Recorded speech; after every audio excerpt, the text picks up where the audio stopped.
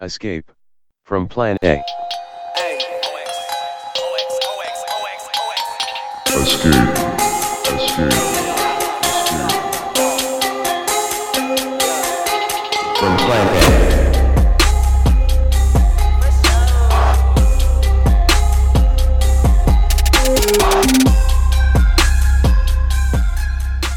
Hey, what's up, Liza and Philip? Glad How's it to going? have you. And Liza, we're so happy to have you back. Listeners, in case you didn't follow us from our onset, Liza is one of our co-creators. Really, I think the heart of Plan A, especially when we first started. She took some time off. Liza, tell everyone what you've been up to, but we're so glad to have you back. Thank you. This is a treat. It's been a long time since I've been on the show, and it's nice to be back. It feels just like old times, even when we were setting up this pod. So thank you to Chris and Philip for having me here today.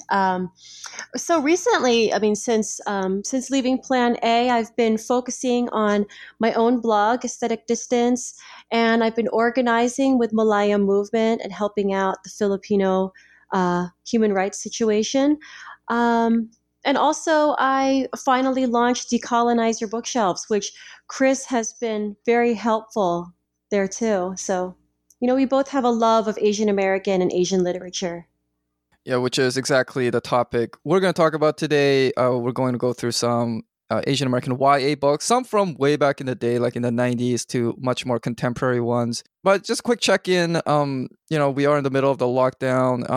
How are you guys holding up? I'm actually enjoying this. I almost feel me too. Guilty saying that, but I just really like, I don't know, I guess because I'm so introverted and I prefer to be home anyway, that I'm like, well, now everyone's forced to stay home with me. Yeah, exactly.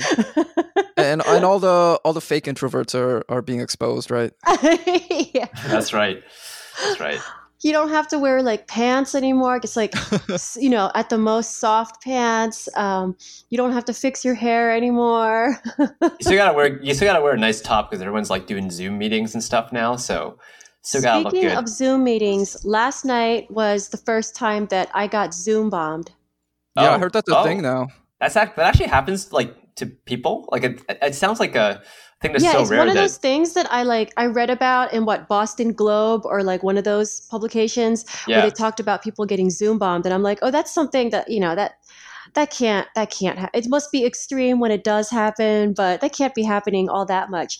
So last night I was doing a Zoom webinar for Malaya Movement, and I was facilitating a course on colonization's impact in Manila. And about 15 minutes in, I don't know, maybe 20 or 30 people came in there and just started disrupting. It was mostly four main ones.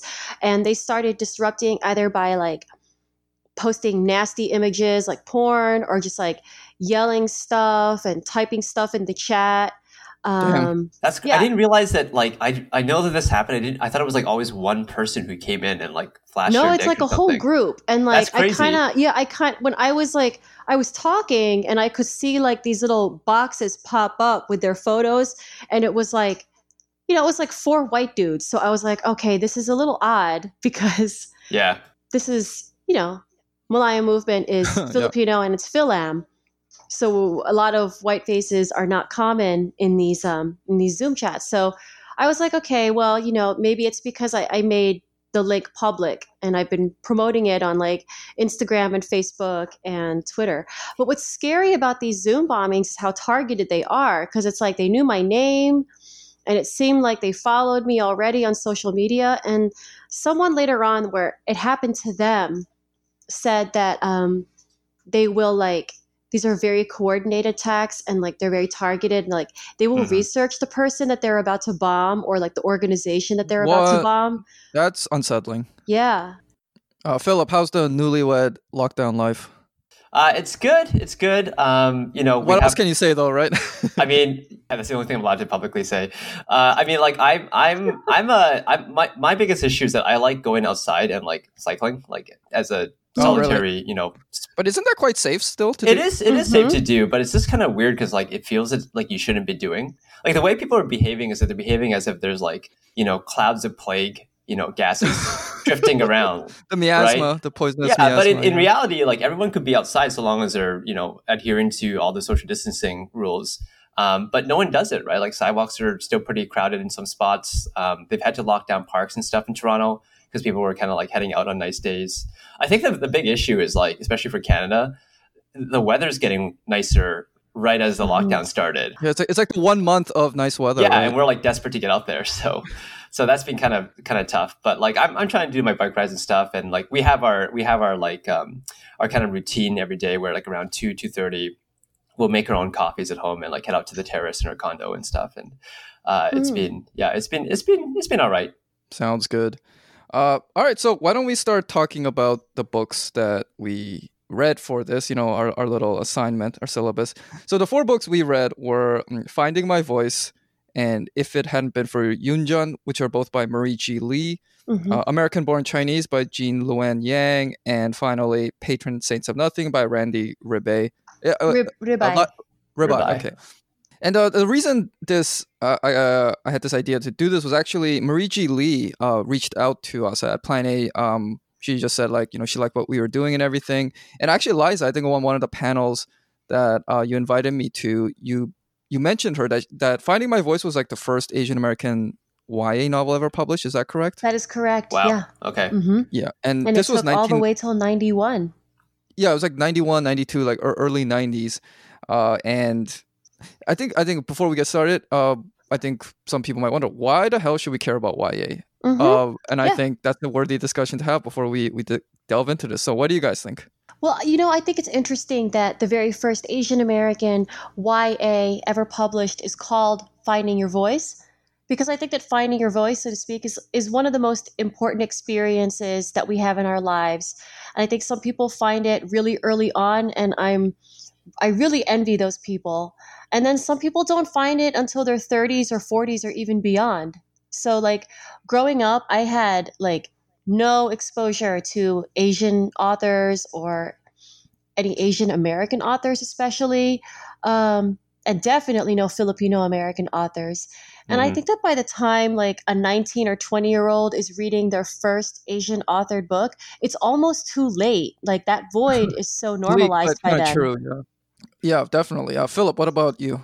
I think maybe you mentioned this in a previous pod about YA, but like there's something about YA that's a bit of a kind of a sign of the times, so to speak. And like I kind of got this feeling, especially from Finding My Voice and If It Wasn't for Yunjun, because they were written in the early 90s, and it felt, and we'll get into this when we talk about them, but it felt very much so like a time capsule, right? Exactly. Of what was going on at the time. And there's a lot of like outdated references and kind of outdated thinking and so on, right? Which if you look back now, like it kind of made sense then, but now it feels kind of weird. And I had a hard time reading those 2 books in particular because I feel like race discourse has moved along so far, right? Especially if you're talking about it online and stuff like we do, where it's super, super, advanced and complicated and nuanced now, right? But looking back at this, it feels like almost a caricature. But it's good to see it, right? Because then you see what was the evolution of all this. I had no idea that Finding My Voice was like the first Asian American YA, and I think that really changed my perspective on the book and like what I thought about it. But it's important, right, to have these kind of almost documentations to some extent of what's going on, and it's also good to see like it gives you a sense of like what were Asian American kids thinking back then, If you think about the second book, If It Wasn't for Yunjun, like the way, we'll get into it more, of course, but like the way like Korean culture is treated now is like night and day to how it was back then. So YA gives you that kind of like time capsule to look back at.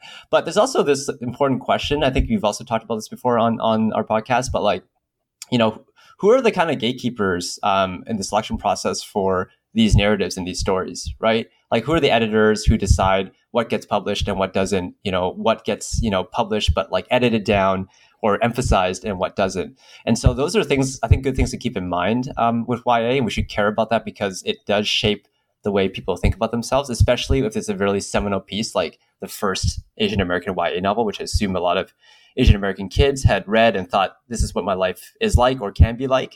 I think that's it's super influential in that sense. And like, those are your kind of your formative years, right? Like these 2 books, 3 books, 4 books actually are all across like middle school through high school. And those are super formative, at least for me, in terms of how I thought about race and myself and people around me.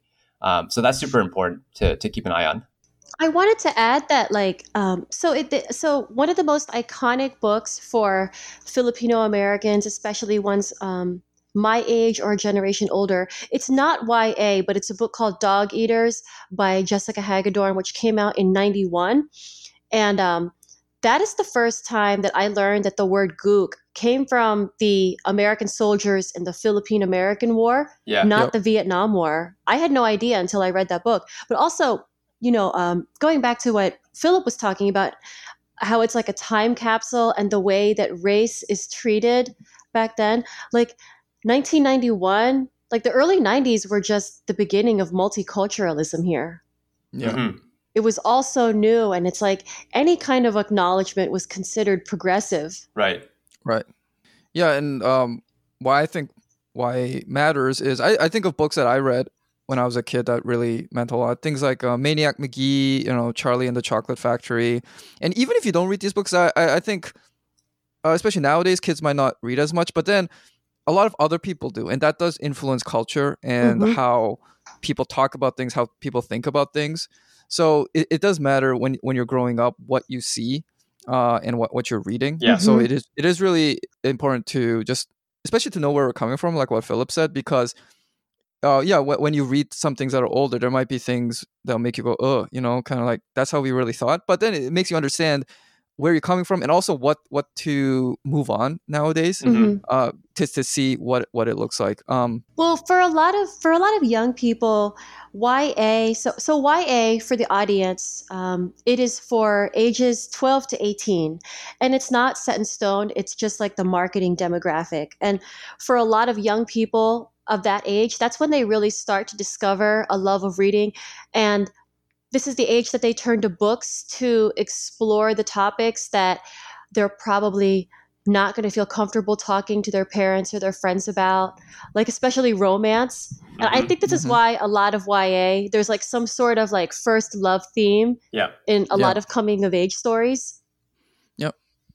Yeah, it's also that age when you first start, going through puberty and all that, and where, girls and boys stop becoming ew, ick, and the exact opposite. Right. So there's like a lot of inherent universal drama that hmm can get conveyed during that age group, which is why I think it's very important to, keep an eye on keep your eyes and ears open and respect the material. I mean, let's be honest, there's a lot of bad YA out there as well, but that's true of any genre. So to just automatically dismiss it, I think is just it's like it's snobbiness for no good reason, especially when this is what a lot of people are reading now. So yeah, you can write the most flutingest fancy schmancy book, but if nobody reads it, then your reach is kind of limited. All right, so why don't we delve into the first of these books? So Philip, you had the good idea. Let's go on chronologically. So let's start with Finding My Voice. So I'll just go do a quick synopsis of this book. I forgot the main character's name. I mean, because it's like first person, so I forgot her name. Oh, Ellen. Okay, so she's a girl. She's growing up in rural Minnesota, which is the actual place Marie G. Lee is from, town in Minnesota called Hibbing. And I don't think it's even in that town. It's like near that town, so even smaller part. It's about her growing up there. She's like, I think in her senior year, and then her biggest problems are she really wants to get into Harvard. She has this crush on this guy, Tom Purr, and she's wondering if he likes her back. And she's got she wants to like hang out with friends, but her parents won't let her. So it's very, very everyday kind of story. So I was wondering what your guys' thoughts were on this. So I don't mind starting. I actually really didn't like this book. Oh, yeah? I think, I don't know, I had a hard time kind of extricating myself from the fact that it's like I said, like a time capsule set in the early 90s. I found that it was, I don't know, maybe like you said, it's like an everyday book. It like doesn't have a lot of complexity to the plot. It very much so the character felt like she's just trying to, be a person, maybe more so be like closer to a white person than an Asian person. It does get into race, of course, but like it gets into it just in a few basic ways, which again, if you think about this book as being the first like Asian American YA, that's a huge deal. But like by today's standards, it didn't really do that much for me. I had a lot of problems with like the character just being very like she spends a lot of time like dealing with these kind of minor conflicts really in life, or major for her, but maybe minor in the grand scheme of things, because she like has this big struggle over like working hard to get into Harvard and then like go into a bunch of schools like Harvard, Brown, and Wesleyan, I think is the all-female school. Wellesley, I think. Wellesley, sorry. Yeah.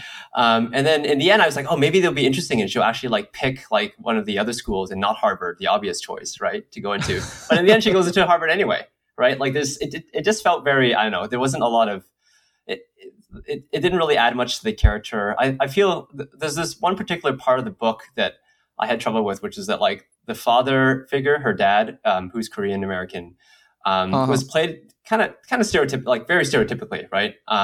As you'd imagine an Asian dad to be, very stern, never smiles, never acknowledges her successes, that kind of thing. Which, okay, maybe true. Maybe there's a lot of people who've seen that, including the author growing up.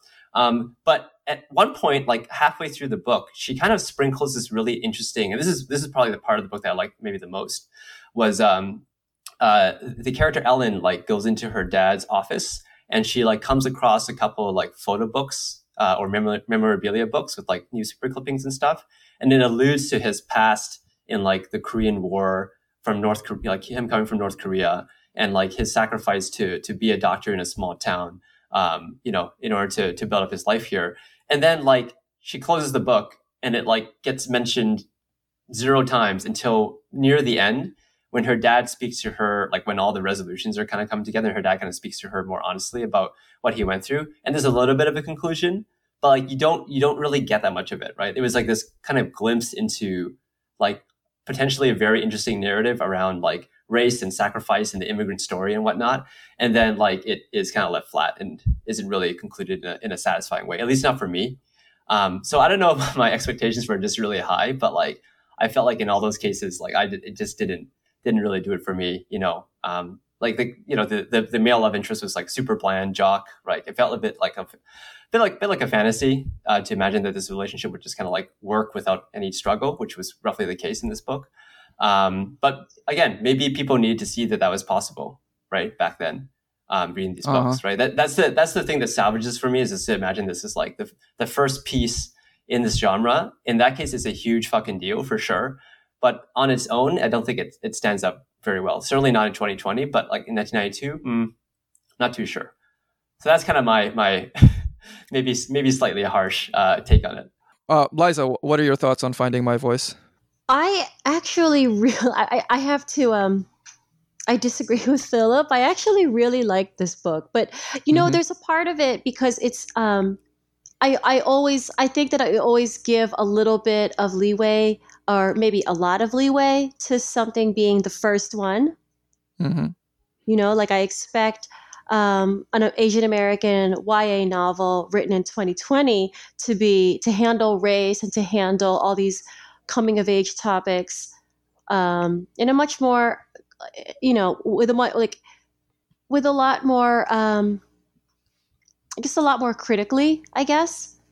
And I would say that Finding My Voice, like, if I had in 1992, I don't even know how old I was. I probably wasn't old enough to read this, but if I had discovered this when I got to middle school, for example, later on, like this would have made a big difference to me, Mm-hmm. Like, what do you think you would have learned from this book?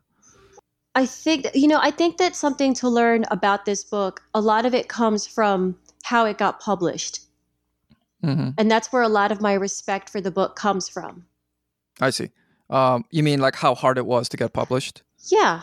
It was, what a lot of people don't know about the background of this novel. Marie-Chi Lee's road to publication was a huge struggle. And, her literary agent sent out the manuscript over and over again over the course of the year, and it was rejected over and over again. And part of that was because in the 80s and the very, very early 90s, everyone's idea of diversity was basically like an all-white cast of characters, but just throw in the Asian person or the Black person just for for color. Mhm. like literally. And if a novel, You mean like as a side character? yes, Yeah. yeah, Okay. like the sassy black friend, for example, or the Asian Mm-hmm. girl sidekick. And then, so if a novel did focus on a character's race or ethnicity, which is what this book does, it's only done in the form of historical fiction, like Joy Luck Club. And it's made very clear that publishers were rejecting her manuscript not because of genre, but specifically because of race. And she had a very blunt treatment of race.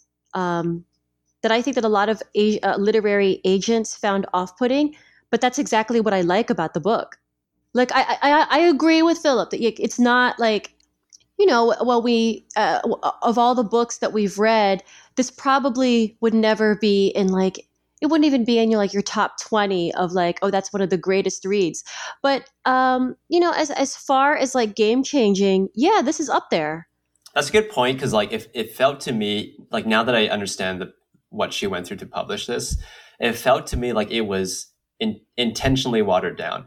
You know what I'm saying? Like the book had really, like I said, it had really great glimpses into interesting discourse around, immigration, racial issues, racism, right? And she was blunt in some parts. Like she actually had a lot of like, problem. Like one of the big struggles was around the racist kids at school, right? Which is something that I don't think gets talked about. So while the book is about like Ellen and the abuse that she goes through by small town white racists and a lot of other tough issues like that.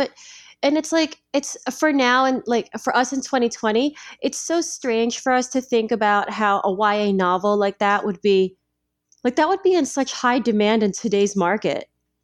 Mm-hmm. Mm-hmm. Especially with all the obsession right now with authenticity and like own voices. Yeah, I thought this book, I always had to keep in mind this was 1992, because obviously if I read this book now, it'd be like, what is this basic ass bullshit, right? But keeping in mind that it was in 92 and what a different time it was and where she grew up. Yeah, Marie G. Lee at that time was facing a kind of bias in the publishing industry that just, I'm sorry, but it just wouldn't exist today. Mm-hmm. And that's like, when you think about how like an entire generation of Asian Americans were just completely erased and they have no representation at all.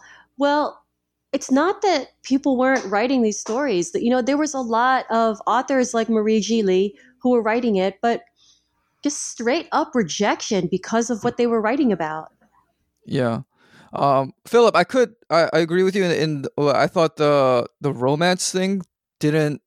It's like, okay, so like the guy she likes is a guy named Tomper. He's this like white jock who's like pretty popular and everyone thinks he's cute and all. There's no real obstacle to them getting together. She really likes him. She wonders if he likes her back, and then he does. And I thought and that's there was right. Right, that was it. There's and he is like the main villain really in the story is that Marcia. She's like this cheerleader, like blonde or something. Yeah. She's like really popular. She says a lot of the like stuff like chink and gook and go eat dogs kind of thing. And then Tomper, the guy she likes is the guy who protects her from that. Mm-hmm. And I'm sure that kind of stuff did go on, like the harsh language. But nowadays, I think we would want to see something a bit more nuanced. Although, hey, with this like coronavirus thing, it's kind of a throwback to those days. But in generally, it's bats, not dogs now. Yeah, the kind of stuff that really messes with Asian Americans is not being explicitly called this kind of stuff, and it's the gaslighting. So Mm-hmm. that would be the evolution of that. So I don't want to say like, oh, that stuff would never happen, because I know that stuff happened, but Mm-hmm. it does. That's the time capsule aspect of it, where racism against Asians was really people beating you up and calling you chink. Right. Mm-hmm.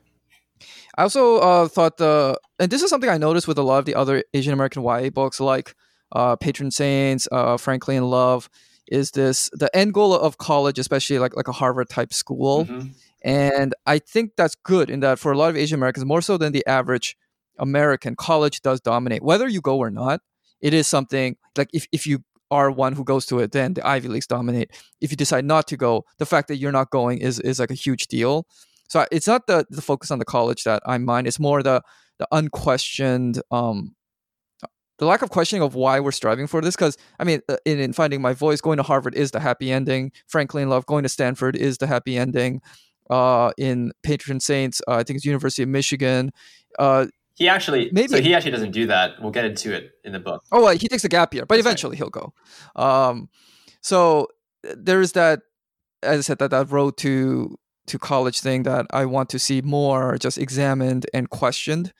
But besides that, as I said, I don't want to be too harsh on this because it is the first, and quite frankly, the fact that compared to some Asian American YA novels now that gloss over race. Mhm. Mm-hmm. Hey, this was in 1992. This actually had more guts to say that than stuff now. So Mhm.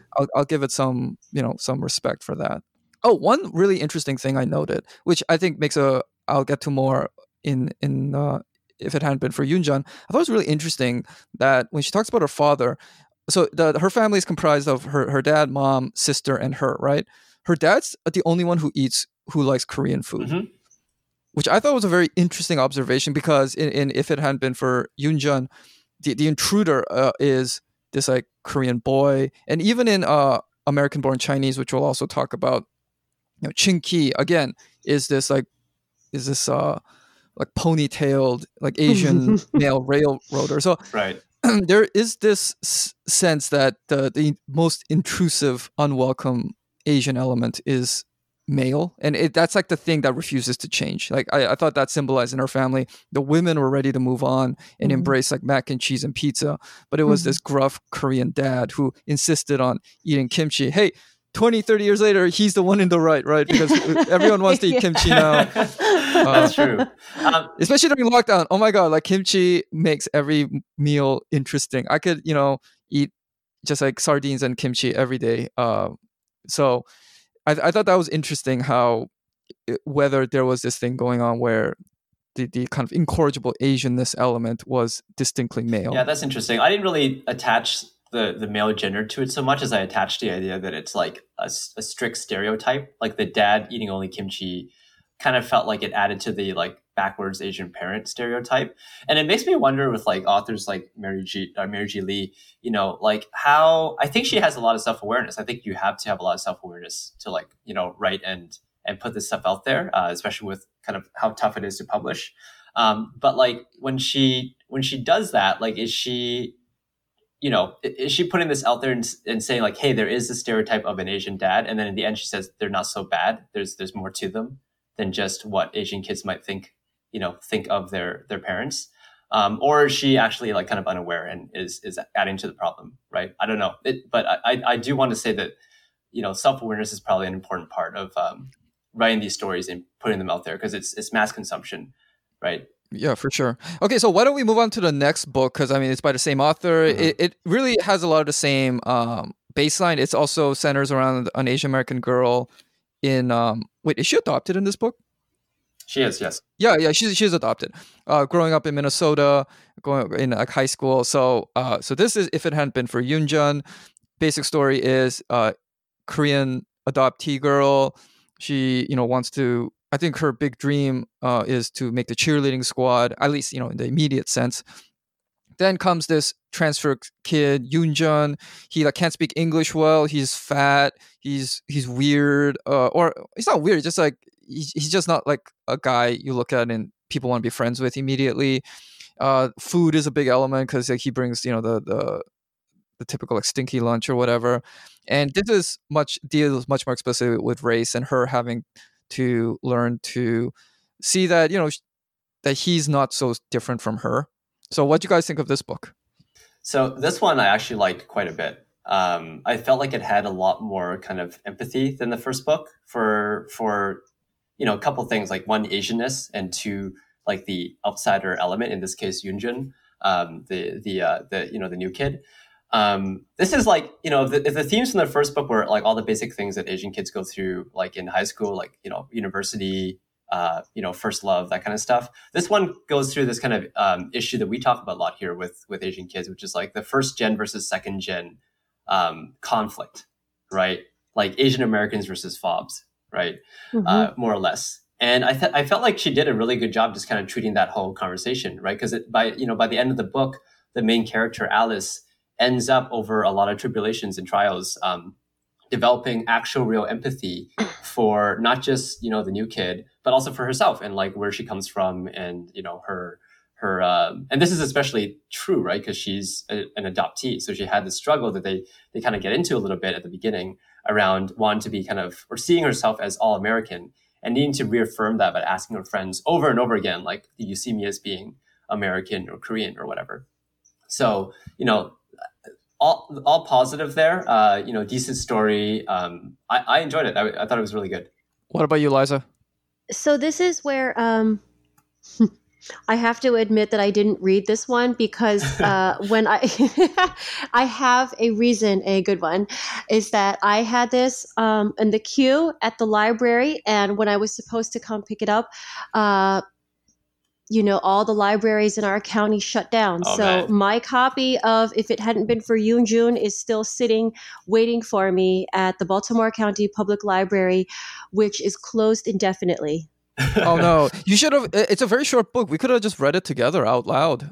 Honestly, story time with It's like Plan it's A. like 2 hours, but yeah. Yeah. I even checked my queue and it is there, and I'm just like, I just can't get to it. And I have this podcast coming up, and I was like, I guess I'll just keep my mouth shut because I can talk about the other 3 books. Yeah. I think okay, we can speed through this one, especially since I think a lot of the same elements were present, as in finding my voice. But I think some things to bring up. I do agree this dealt with the race thing more. I like the fact that Alice, the protagonist, you're not really supposed to. Like, she is like a rounded character, but she doesn't try to justify her initial prejudice. Like the book doesn't try to make her out be like, oh, you know what? But see it from her point of view. I mean, I think you read it and you're like, damn, she should have treated Yoon Jun better, and she eventually does. But I thought that took some guts to be like, I think this is probably based on a lot of personal experiences. Be like, yeah, when I was little, I really did kind of take the cowardly way out where I just wanted to fit in with the popular white kid, so I didn't stick up for the Asian kid who kind of was on the periphery. So I thought that took guts to not sugarcoat it in that way. As an Asian dude, I will say that Yoon Jun is kind of a saint in that he takes on all this abuse, but he's always kind. He lives almost in poverty with his mom, and in the end, he the big climax at the end is he and Alice are paired up for like some multicultural festival or whatever, and they cook Korean food, and then everybody comes around to it, even the white kids who were mean to Yoon Jun, which is nice. But again, as like seeing Yoon Jun as like a Asian boy I thought it reduced him a bit to a narrative device, where like, hey, what are his scars from all this? What's he gonna grow up as? But it's like this idea that it's okay because everyone likes Korean food, and the main character has learned her lesson. I really wanted to know what happened to him, which I think is a nice segue to American Born Chinese, because this is written by Jean Luen Yang, who's a Chinese American guy, and this is from the perspective of probably somebody kind of like Yoon Jun. I guess not really, because the main character is second generation, and it's his. He's like the Alice in this story, in that he's the one who doesn't want to really hang out with like the fobs, or whether real or not real.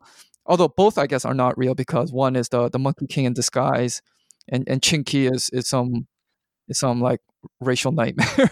So this book is quite well known. It's probably, out of these 4, probably the most well known. I had heard of it like way back in the day, and it's a graphic novel. It's 3 interrelated stories. One is the legend of the Monkey King, and about how he needs to accept that take pride in the fact that he's a monkey and not like a human god. That story is literally a prequel to Journey to the West or something, right? I think so. I don't know too much about that, but it does end with him. It alludes to Journey to the West. The other one, the main story is I forgot the main character's name, but he's this Asian American kid in San Francisco. It's really Jin, right? Yeah, Jin Wang.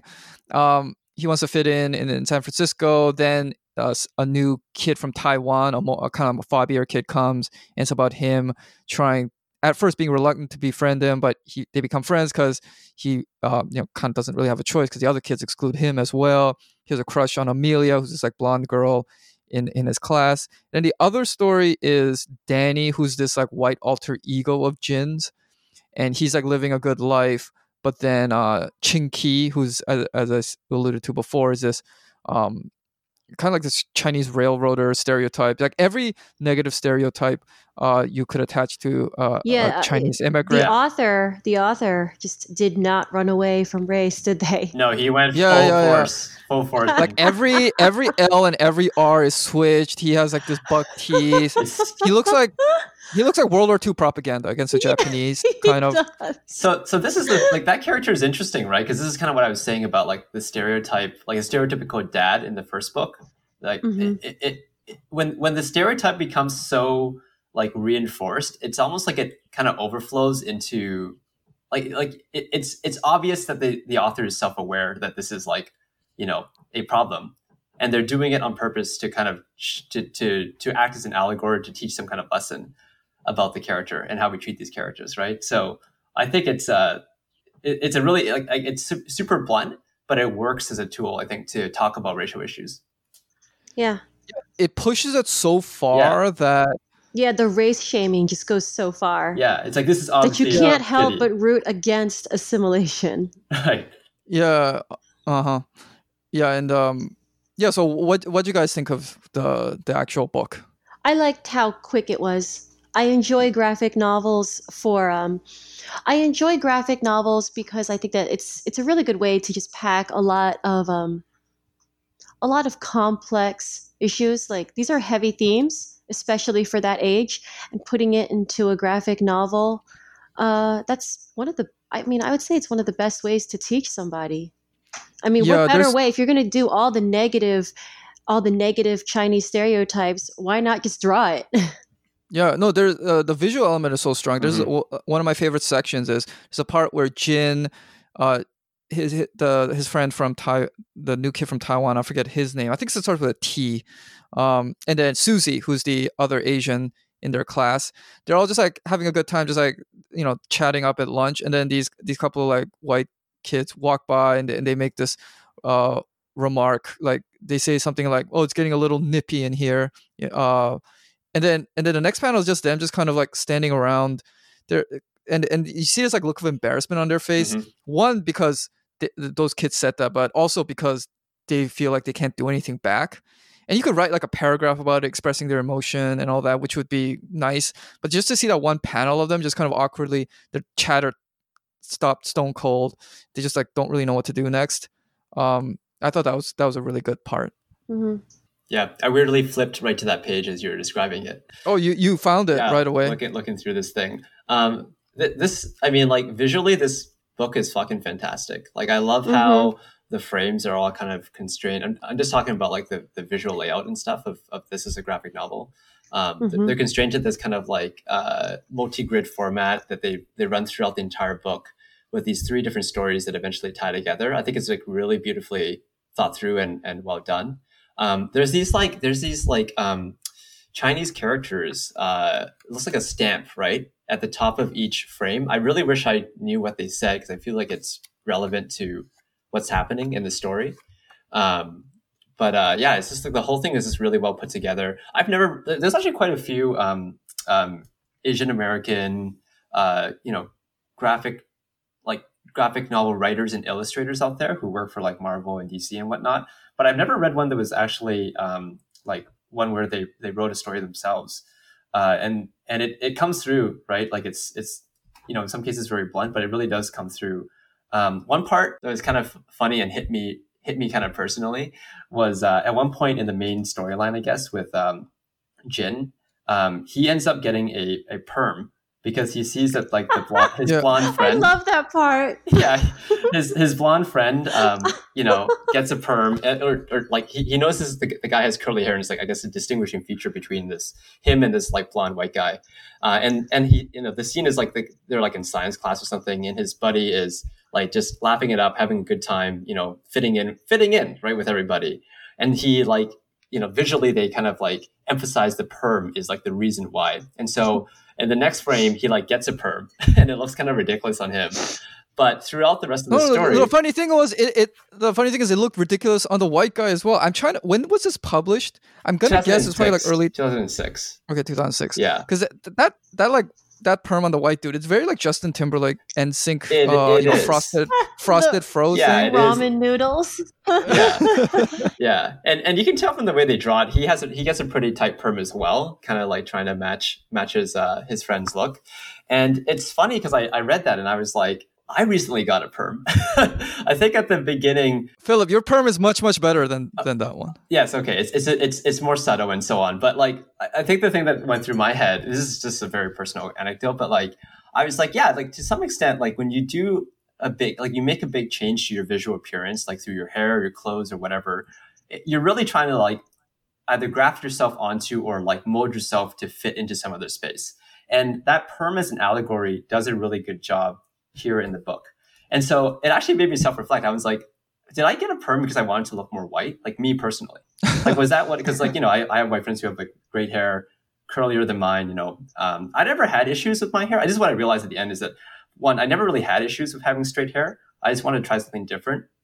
And two, I got a perm not so much because I wanted to look more white, but because I don't know if I wanted to look more Korean, but like, it was really because like, Korean guys have awesome hair. They have awesome style. Like, well, thank you. Yeah, I was going to say the same thing. I was like, the whole perming thing, I'm like, is this like a Chinese thing? Because I know that like Korean dudes, they tend to have like wavy hair too, right? Korean and then dudes like and Filipino Japanese guys, dudes. And Filipino guys have like, there's tons of texture in their hair. Yeah, for sure. Yeah, I think Filipinos have way like wavier hair, and it's Korean. natural. Yeah, I have a Filipino cousin who's got wavy hair, and I've always been a little bit envious of that. It's coarse and wavy. So, but what I was getting at was that I think like think about my own experience with perms, and this book is that this book was maybe a little bit further in the past where it was about being more white. And maybe now it's actually about being more Asian, right? You know what I'm saying? Like for me, it was like trying a different Asian hairstyle, not trying a white hairstyle. So anyway, I thought the perm as an allegory was really good in the book. Well, you see that in the book at the end where the fob friend is now. He looks like some, he's like smoking. His hairstyle is like some top knot. Yeah, he's looking for milk tea.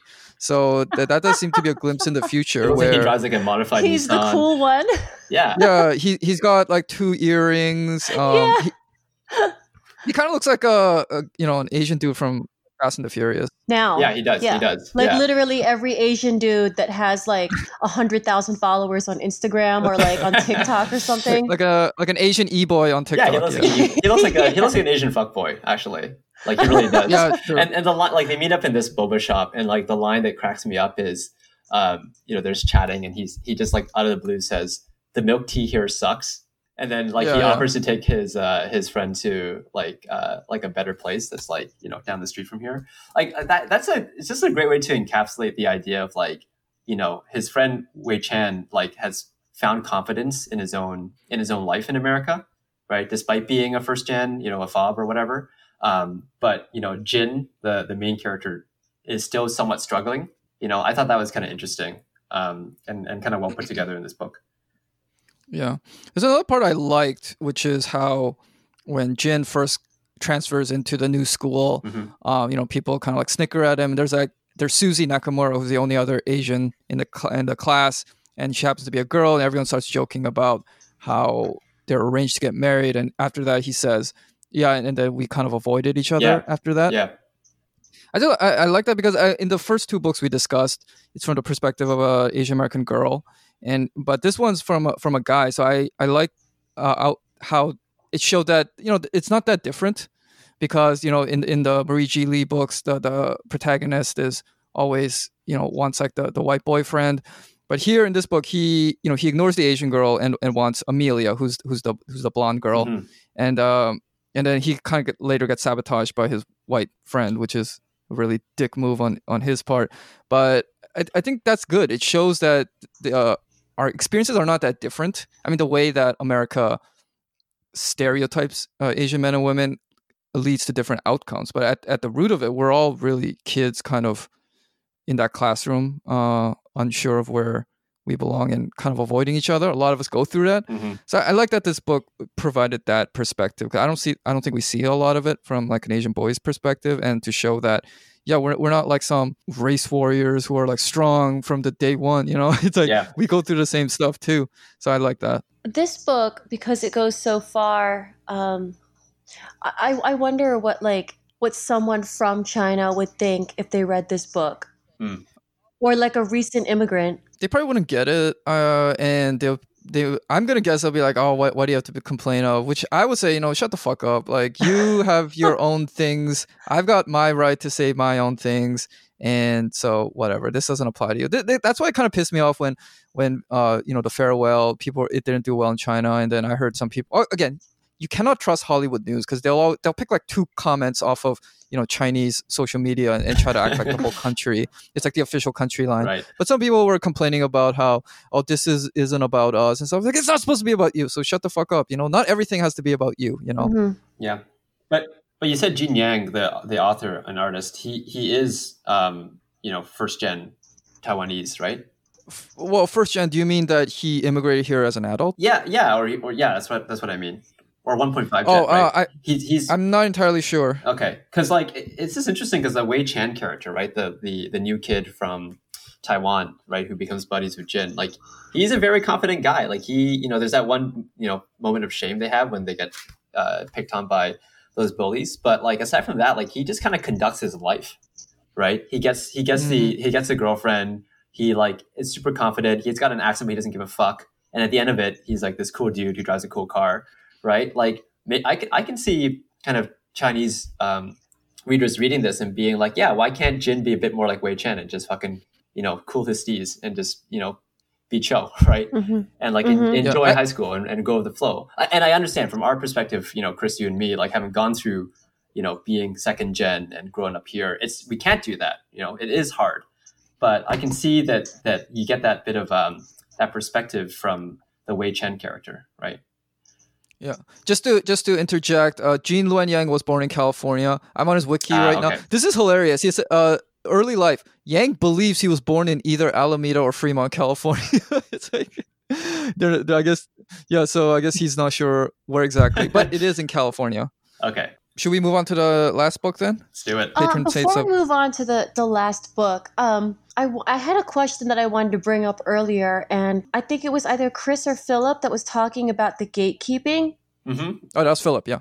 Philip, yeah. So, like the Own Voices movement is pretty new, right? But like, what's the difference between the Own Voices movement now and like a lot of these Asian American authors from like Marie G. Lee and Yang of American Born Chinese? Like, what's the difference? Why aren't they considered Own Voices? Like, what defines the Own Voices movement? Because I would say that like if you're not considered part of the like hashtag Own Voices movement, like isn't that like that's like the new gatekeepers, right? So for the audience and maybe for me, because I'm not really sure what this movement is, can you tell us what it is? Chris, you're the one that we talked about this. I don't know. I don't know if I can explain it well for the audience. I would assume it's a kind of an informal guild of sorts of. Yeah. It seems very like inner circle, very social justice oriented. I think your main question is like, are we just swapping out one bad gatekeeper for another? Yes, I am. Okay. That is exactly what I'm asking here. Yeah, but one of them is kind of institutional, right? Like the publishers, right? The editors and so on. And then this Own Voices movement, which I assume is some kind of like social media organized online movement. I mean, I would say that like Own Voices has become institutional too, because, and this is not Asian American, but and it's kind of tangential, but like, Mhm. do you guys remember like the whole American Dirt controversy? Yeah. Yeah, of course. Yeah. And that was like that whole controversy was started by the Own Voices I see. movement. And Chris, I can't remember if you read the book too, but No, I mean, I thought the controversy was unfair, but I wouldn't have read the book either way, but I did think that it did seem more like a guild war, like Yeah. our union, we want to block out this type of writer to protect our own writers, and it was all couched in this terms of social justice, which turned me off. Yeah, I read the book, and I thought that the writing was good. I thought it was fast paced and it was thrilling. I can imagine it being made into a movie easily. And the only problem that I could find with the book is that the author is white. Right. Other than that, I didn't see a problem. I didn't see any problems in there. Yeah, I think substantively, the only thing people could really gripe at was the Spanish wasn't quite accurate in some spaces. Some thought like the story was a little outlandish because I think it's about a mother and son who escape via train. They're like, that will never happen. Then again, I'm guessing that in this genre of like kind of commercial fiction, there's a lot of stretching. There's going to be like inaccuracies all over the place. I mean, right. So I think it's really Jason more Bourne series. So I think it's really more about protecting their like clique of writers more than anything. So own voices, on the surface it sounds like it's a great thing, but I mean we've had Asian authors since way before own voices ever started. Yeah, and I'm sure it'll devolve into just friends blurbing each other and trying to become the new starting Twitter wars. Yeah, the new like plastics or whatever of the literary world. It's eventually going to come down to that. So yeah, I would agree. Generally speaking, never trust gatekeepers. Always be skeptical. Always be trying to push something that they're not comfortable with, because that's the only way you can make progress. Well, I was just thinking about it because I was like, there's going to be a whole bunch of Asian American authors that declare themselves like own voices. Like defenders of own voices, but like so many Asian, especially Asian American authors, like they're like they can probably say something and like claim authenticity, like, oh, I'm Asian, so I'm writing about my own experience, and I know better than anyone else how to write like these Asian characters. And I would say sometimes they really don't and shouldn't, Yeah. Like some of them I'm like, you might be Asian, but you might be better off just writing white characters, because I don't think that you are capable of treating an Asian character with any respect. I don't think you know how to talk about race. Like I don't think that just because the author is Asian, it means that it's going to be good. Like I'm so sick of seeing people defend books that just aren't that good and like being forced to say, oh, well, this is their experience. You can't erase that or devalue it. Mm-hmm. I mean, I think that's why it's so important to look at things like Finding My Voice as a time capsule, because, hey, not that much time has passed since then. Like Maruji Lee is still alive and thriving. She's not like Charles Dickens way back in the past. So, and I felt this when like say something like Parasite won Best Picture, or other like landmark Asian cultural moments like say Crazy Rich Asians came out, and you got all these Asian Americans who are like in their 30s, 40s, saying, "Oh, this is a watershed moment." Well, like for them personally, this is, they're like, "Oh, I've never been more proud to be Asian," which I'm happy to hear. But then it's like, wait a minute, that means you spent the vast majority of your life not being proud, and they're the people writing these Asian characters. So we got to be like, hey, wait a minute, like if you weren't proud of being Asian until like 2018, and you're writing all your life Asian characters, like what are those characters saddled with? Their own, like the author's own baggage and everything. So we got to be skeptical about that. Call it out. I mean, not like be like too harsh about it if it's understandable, but got to be on the lookout, because hey, we are shedding a lot of baggage every second right now. We're not out of the woods, not by a long shot. Did you I know it just came out this weekend, but are you guys planning on watching Tiger Tail? Yes, I am. I resisted so hard. I didn't want to watch it. And then like I caved in because there's too many memes and there's too many parodies about Tiger King. So I binged Tiger Tail. Tiger Tail. The Alan Yang. Oh shit. Completely different. When you said memes, I was like, what? Yeah, what? Really? Like, I don't think this is a type of movie that's memeable, unless you want like slow, languorous shots of the Taiwanese countryside. Yeah. Okay, so Tiger Tail is the one that was the guy with Was he like one of the co-writers for Master of None? Yeah. Is that Yeah, the yeah. one? Yeah, Yep. Alan Yang. Yeah. Oh, okay. Oops. Anyway, I don't want to sidetrack too much from the last book, but like I just brought it up because I saw this tweet about how I think Inu Kang, I think from Slate, wrote like a kind of Inku Kang. sorry, Yeah. wrote like a kind of negative review of it, and then someone responded with, Oh, really? "Hey, I'm happy we're at the point where we don't have to fucking defend something just because it's like a race piece, right? Like just because it's about Oh, interesting. I'm interested in why we she didn't should like be it. free to criticize stuff coming from writers of color or people of color, because if we are allowing them to produce enough stuff to represent their folks, then there should be some bad stuff that comes out once in a while too. So anyway, interesting. I don't So wait, always. she said she gave Tiger Tail a bad review. She did, and then someone said, "Hey, this is it's a good thing to once in a while like not like something." I see. Okay. Yeah, I don't always agree with Inku Kang, but I like that she doesn't always go with the Yeah. like she will take some breaks from the kind of mainstream Asian American thought. So I'm very interested in what she had to say. But I will watch it first, and I've heard from some people who I would expect to not like it actually like it. So Yeah, that actually see it. like sometimes bad reviews they make me more curious than good reviews. Yeah, Oh, yeah. especially since nowadays, like too many things get good reviews. I think. Most of my favorite movies got trashed. Like, I know you guys remember that whole 3 Billboards debacle. I know. Yeah. I think it's the Rotten Tomatoes effect, where all these movies are just trying to be they're like avoiding failure. Well, they always try to do that, but especially now since the Rotten Tomatoes rating is so important. Who are these Rotten Tomato ratings based off of? They're based off of like normal people. There's like the users, normal right? people rating, and then there's like the critic rating. Oh, no, I'm and talking then about the critics rating. I'm pretty sure they care about the critics rating more. So it's like, okay, let's just not make everyone hate this. It's better to have everyone kind of like it than to have half the people adore it and half the people not like it.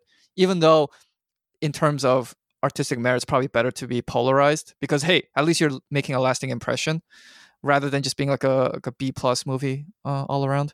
Anyway, Can okay, you delete all right. the thing about the Tiger King? No, let's keep that in. That was hilarious. No. That's pretty funny. Come on, Liza. People are I gonna relate. forgot. People are gonna relate. I forgot that Tiger Tail existed. Okay. There's only room in my mind for like one tiger. Okay. Mm-hmm. Okay. All right. Let's move on to the last book. This one I was really happy to read because I don't read a lot about Filipino Americans. So this one is Patron Saints of Nothing. So the story of this, it's the main character. What's his name? I always forget these first person books because you never see their name. I forget the names. Jay, yeah. Jay. Okay. So Jay, Filipino American guy living in America. Mestizo. Yeah. That was I'll get to that later. So he finds out that his cousin in the Philippines has just died. And this is a cousin that he was fairly kind of close with. They were pen pals, but he hadn't responded in a while. And he wants to find out why he died, but people are being really shifty. So he decides to go to the Philippines himself to investigate. And then he finds out that his cousin, whose name was June, was involved in protesting against the Duterte government, especially in the, standing up for people being killed indiscriminately in the drug war. To make things harder, June's dad is a high-ranking police officer, so it's him kind of carrying out this independent investigation in the Philippines. So what did you guys think of this book? So I was looking forward to this for such a long time. So Randy Ribay is a convener for Malaya Movement also, and that's actually how we met. Cool. Uh-huh. And cool. I really love that this novel is getting so much attention right now because, despite being in the international news a lot, there aren't that many works of fiction, at least from the Filipino-American perspective, about living in the Philippines during the Duterte era. And this is a pretty good primer for the situation in the Philippines. Like, I would say that this book, though it's targeted to YA 12 to 18s, but I would say that anyone can read this because I would say that like most Americans have no idea what's going on over there. They just think it's like, Trump of the Philippines. Right. So Jay represents all of us over here. For sure. Philip, what do you I think? thought this book was great. The premise was really exciting. The idea of like trying to, not get revenge, but like go and find out what happened in a completely different country you haven't been to in forever, to your cousin. Like that it's just an exciting plot. I think it was a bit slow at the beginning, but it moved along quite well. And really, like, I just like following like the main character Jay's like character development and character arc, right? Going from this kid who like, got into college, playing video games, kind of goofing off, out in America, like not really knowing much about where his background's from, his heritage is from, to going like headfirst into the Philippines and like meeting all these interesting characters and learning about his past, and trying to uncover what happened to his cousin.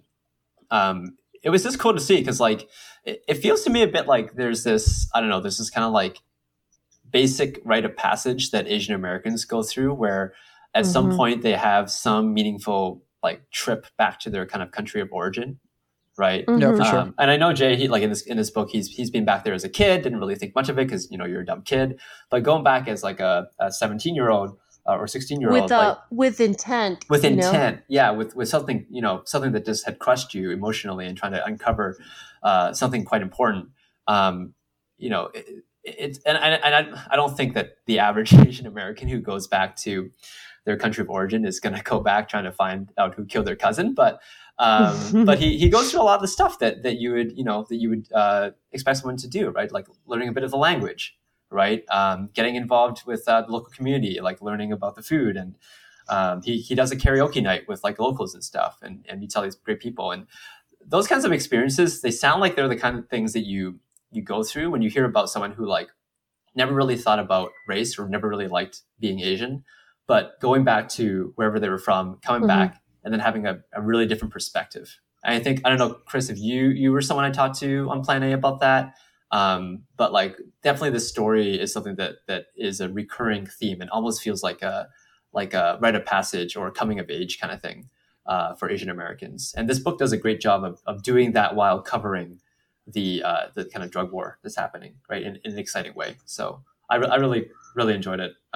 Some good twists and turns in there too, for sure. Yeah, Philip, I agree with you. I thought the beginning was a slow. I think the first 100 pages, it took me about 100 pages to get really into the story. I think the main problem is that, the Jay is too much of a blank slate. So that in the beginning, when it's all about him grieving for June, whom we haven't even met, like in real, like we only know of him through his letters. Yeah. So we have these two characters that aren't very well defined, trying to guide the story in the first 100 pages. But then he gets into the Philippines. You start meeting like June's dad, his sisters, other characters in the Philippines. That's when the story got quite good.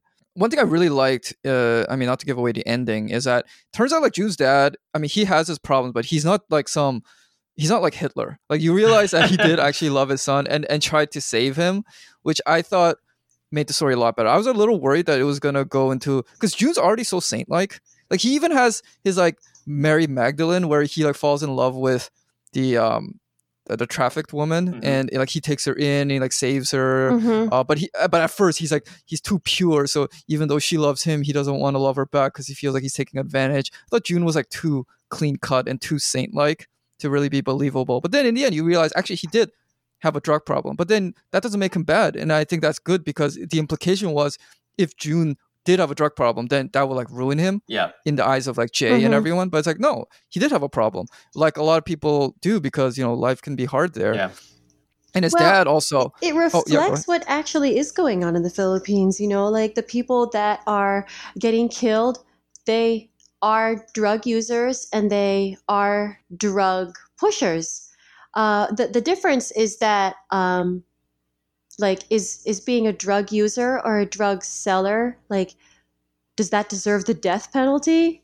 Right, of course not. That's so extreme that and I think the story was wise to actually make June a drug user, because because the implication was like, oh, if he used, then he might have kind of deserved to die, and Jay and his sisters would be even if they crestfallen. made him completely innocent, then it puts so much on a lot, like the 30,000 people in the Philippines that have been killed and are users or sellers, and it's just like, oh well, June didn't deserve it, but they did. Yeah, exactly. So I like the fact that both he and his dad were shown to be have their both good sides and bad sides. I thought because yeah, good. So I really like the ending there, and I brought up the fact. So it's like the main character is biracial. He has a white mom, and when I saw that, I was like, because like some of these Asian American books, they have this like tendency to just create these mixed race characters out of nowhere. I think it's mostly a clumsy attempt to show the tortured inside. Am I Asian? Am I American? By which they mean white, and to like literally show that in their body, half and half. Yeah. Mhm. Then Liza, you told me that Randy Rabai actually is mestizo, so I was like, okay, that's good. Yeah, He's actually he is. reflecting his own parents. And just like Jay in the novel, Randy's dad is Filipino and his mom is white. Yeah, so I was like, okay, that's good. It's Yeah. not another I didn't. example of this weirdness. Yeah, I didn't feel like the kind of like biracial kind of struggle was a big piece at all. It was the big kind of struggle for him, which I enjoyed through the book, was like his own ignorance as an American, right? Like Mhm. he like starts off like kind of knowing that there's some kind of weird drug thing happening in the Philippines, but not really having any of the details, to getting completely kind of wrapped up in a specific case during this drug war. And like throughout that whole process, he like has to go through a lot of pain learning this stuff, and also a lot of kind of shame not knowing it. And I kind of wonder if again that reflects on Asian Americans who like we're born here, and then we just like don't really think about not just what's happening politically in the world back at home, but even just about ourselves and like what it means to be in his case mixed race, right, or from a different culture. And going through the steps of learning about that is like again that like coming of age thing that we would have to go through that a white person would not, right? So Yeah, that was like I was just thinking about how for a lot of us, like earlier, Philip, when you said that every Asian person goes through like this meaningful trip back home. yeah. I think that everyone has like that romantic idea that like I've never felt like I fit in here in America. When I go home to the Philippines, I'm gonna everything is gonna fall into place. And then it's like for a lot of us, like we go to the Philippines and then we've never felt more American. Yeah.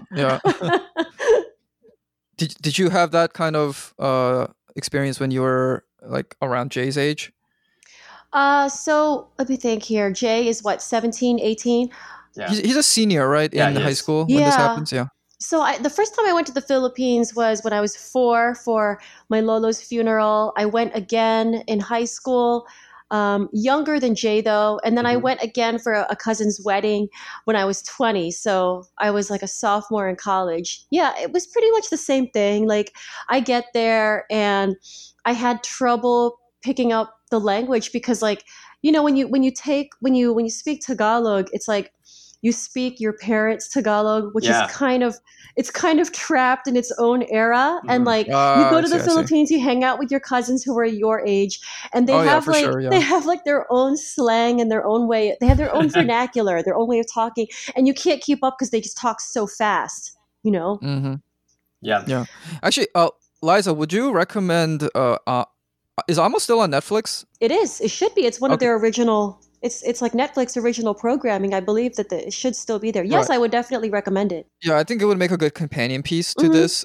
You get a much more visual and an oral sense of what it's like to be there, what Mhm. this drug war looks like. And Amo is really easy to binge because it was originally made, well, before Netflix purchased it, it was originally made for network television in the Philippines, which were Yeah. 30-minute, 30-minute episodes, but take away all the commercials, and every episode is only like 18, 20 minutes. Uh-huh. So you can binge the whole thing in just a few hours. And it's only one Yeah. season so far. One of my favorite chapters in Patron Saints of Nothing, don't worry, this isn't a spoiler for the audience, but it's Oh, we when, already spoiled some, so it's okay. it's when Jay goes to that museum in Manila with his uncle, Tito Meneng, Yeah. and they have that long conversation about the political climate in the Philippines with Tito Meneng really defending Duterte's stance Mm-hmm. Mm-hmm. and the whole war on drugs. And, that conversation, I think, especially for a lot of people who are anti-Duterte here in the Philippines, it teaches you how to handle it when your own friends and relatives try to invalidate that moral understanding because here in the States, like it is just, it's not, it's like we could never comprehend that someone who uses or pushes drugs would be deserving of like death. Right. And it's so unfortunate that over there, it's like that drug war is pretty popular. Yeah, it is. Liza, I was going to ask you actually kind of like the question we were asking about, like, how would a Chinese person feel about American-Born Chinese, a graphic novel? Like, how do you think a Filipino person would feel about Patron Saints of Nothing if they read it? I think it would be split among the generations. Really? Like some people would just be like, this is some trash bullshit, like, you know, hippie liberal shit from America. And then others would be like, yeah, this is like, I do feel like it's good to get that perspective of the kind of moral undertaking of.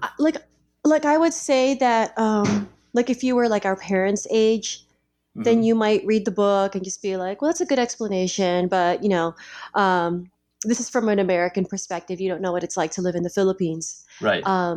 Someone who's young and in the Philippines, though, I think that they would read this book and just be like, well, this is great. This is exactly how we feel too. And it's glad that they're pushing it out there to Philam kids so that they know what's going on over here. Because I would say that young people in the Philippines are much more against the war than the older generations are. They are much more they're much more for reform than the older generation. Pretty much just like here. Yeah. Some things don't change. Yeah. Liza, do you have any other recommendations for like Filipino American books, whether fiction or nonfiction? Yes. I actually have several recommendations of YA books that first not even Filipino, but I would say you know what? I can give you this. I have my top books of 2019 that I wrote up on Asian American novels, nonfiction and fiction. And I'll give the link to you, Chris, and you can put them in the show notes. All right. So for our listeners, if you want to, more Asian American books, I'll put that link that Liza talked about. Because I think we're all doing a lot of reading these days. I hope we are, because I was researching just how people are using the internet more during the lockdown. And people are like streaming more. They're actually paying much more attention to hard factual news, which is, I guess, good. And also doing a lot of video conferencing and stuff. What's actually down is, I think, things like opinion columns, culture writing. They're kind of like softer type of nonfiction you would see.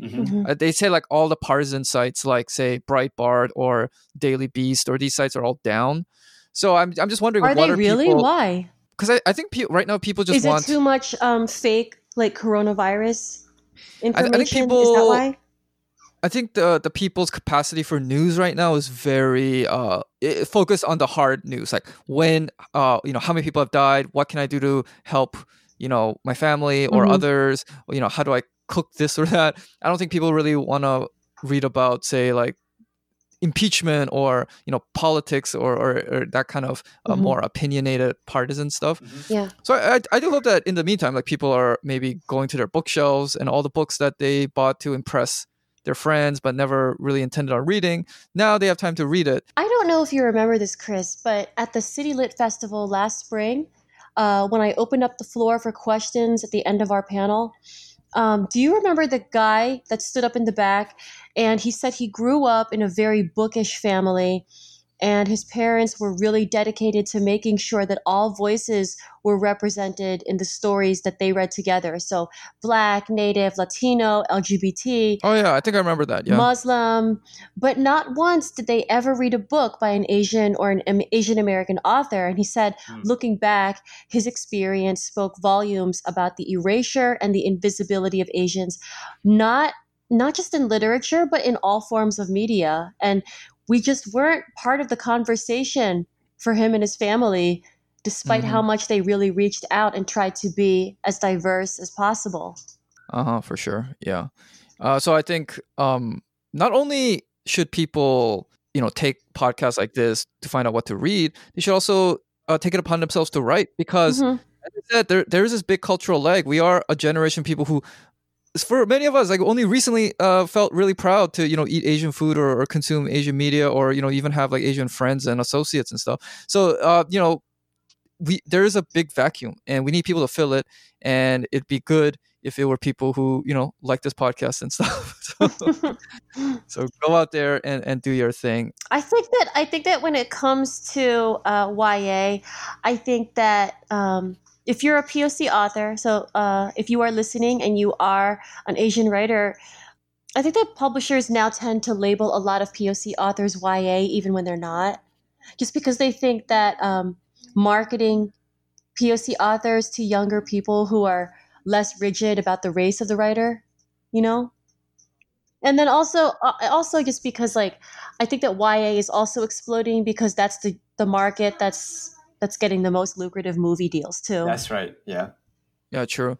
And as I said, like I know a lot of people look down on YA, not without some justification, because there are some like tropes in YA. The whole like too obsessed with just like puppy love kind of thing that can get a bit much. Mhm. But hey, YA is like some of the best books out there are based on like teenagers, Mhm. and it's just a subject matter. Like the style YA you might not like for good reason, but hey, writing about young people never gets old. There's so much good stuff to explore, so don't be a useless snob. No need to look down A on useless the genre.